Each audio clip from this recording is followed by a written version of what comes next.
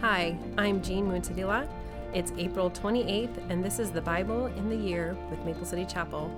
The readings for today are Judges 8:18 through Judges 9:21, Luke 23, verse 44 through Luke 24, verse 12, Psalm 99, Proverbs 14, 9 and 10. Judges 8:18 through 35.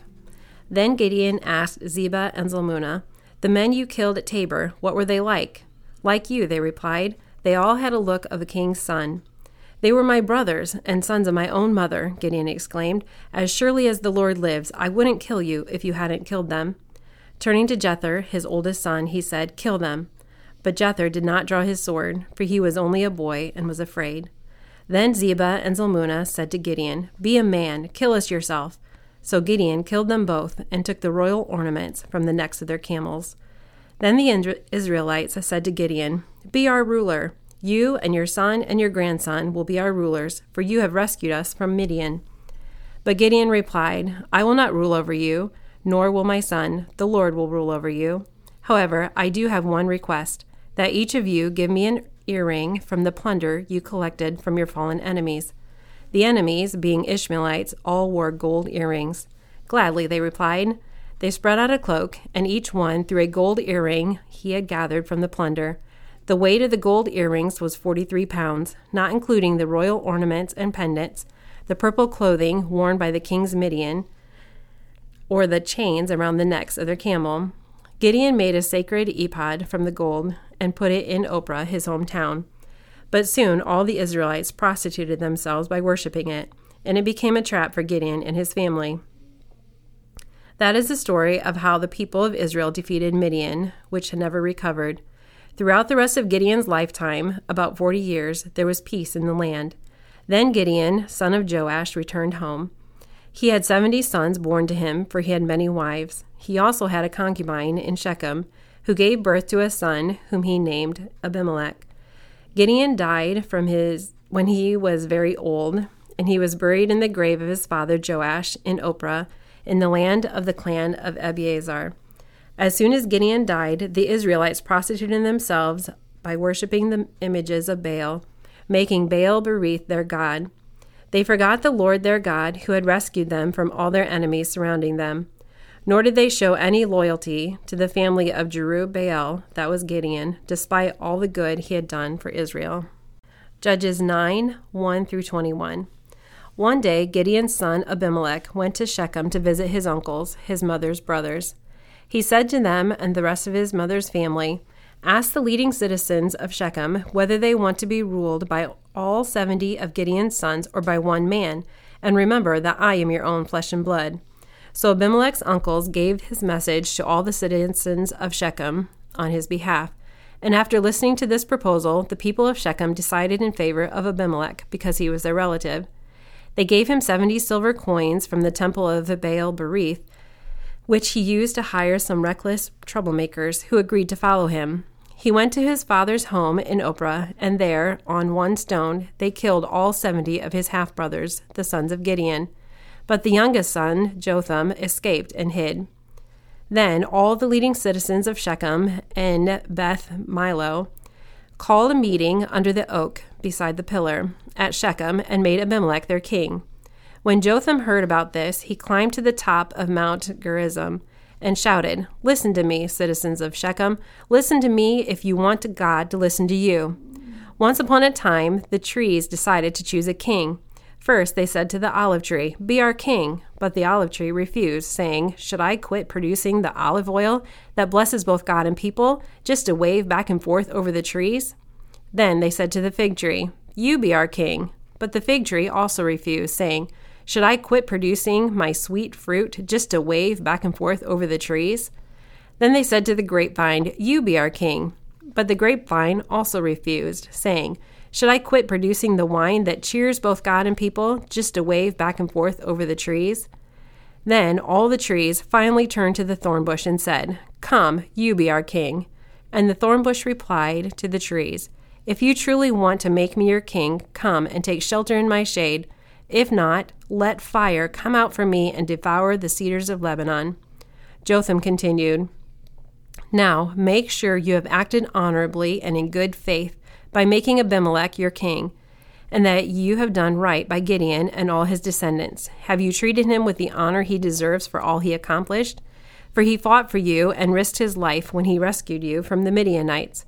But today you have revolted against my father and his descendants, killing his 70 sons on one stone.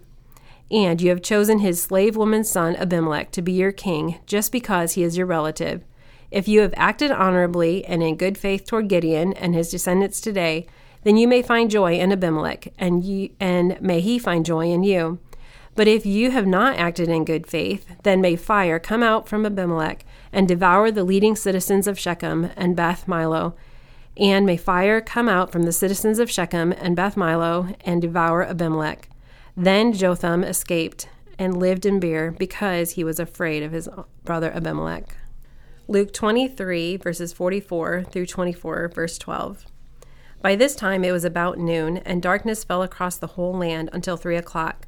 The light from the sun was gone, and suddenly the curtain in the sanctuary of the temple was torn down the middle. Then Jesus shouted, "Father, I entrust my spirit into your hands." And with those words he breathed his last. When the Roman officer overseeing the execution saw what had happened, he worshipped God and said, "Surely this man was innocent." And when all the crowd had come to see the crucifixion, saw what had happened, they went home in deep sorrow. But Jesus' friends, including the women who had followed him from Galilee, stood at a distance watching.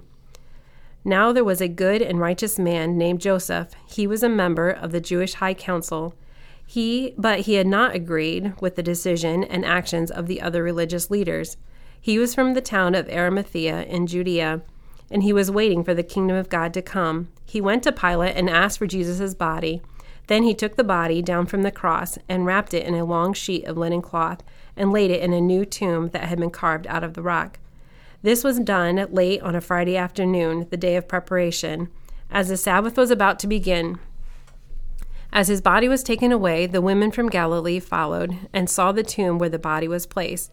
Then they went home and prepared spices and ointments to anoint his body. But by the time they were finished, the Sabbath had begun, so they rested, as required by the law. But very early on a Sunday morning, the women went to the tomb, taking the spices they had prepared. They found that the stone had been rolled away from the entrance, so they went in, but they didn't find the body of the Lord Jesus. As they stood there puzzled, 2 men suddenly appeared to them, clothed in dazzling robes. The women were terrified and bowed their faces to the ground. Then the men asked, "Why are you looking among the dead for someone who is alive? He isn't here. He is risen from the dead. Remember what he told you back in Galilee? That the Son of Man must be betrayed into the hands of sinful men and be crucified, and that he would rise again on the 3rd day." Then they remembered that he had said this. So they rushed back from the tomb to tell the 11 disciples and everyone else what had happened. It was Mary Magdalene, Joanna, Mary, the mother of James, and several other women who told the disciples what had happened. But the story sounded like nonsense to the men, so they didn't believe it. However, Peter jumped up and ran to the tomb to look. Stooping, he peered in and saw the empty linen wrappings. Then he went home again, wondering what had happened. Psalm 99. The Lord is king. Let the nations tremble. He sits on his throne between the cherubim. Let the whole earth quake. The Lord sits in majesty in Jerusalem, exalted above all the nations. Let them praise your great and awesome name. Your name is holy. Mighty King, lover of justice, you have established fairness. You have acted with justice and righteousness throughout Israel. Exalt the Lord our God. Bow low before his feet, for he is holy. Moses and Aaron were among his priests. Samuel also called on his name. They cried to the Lord for help, and he answered them.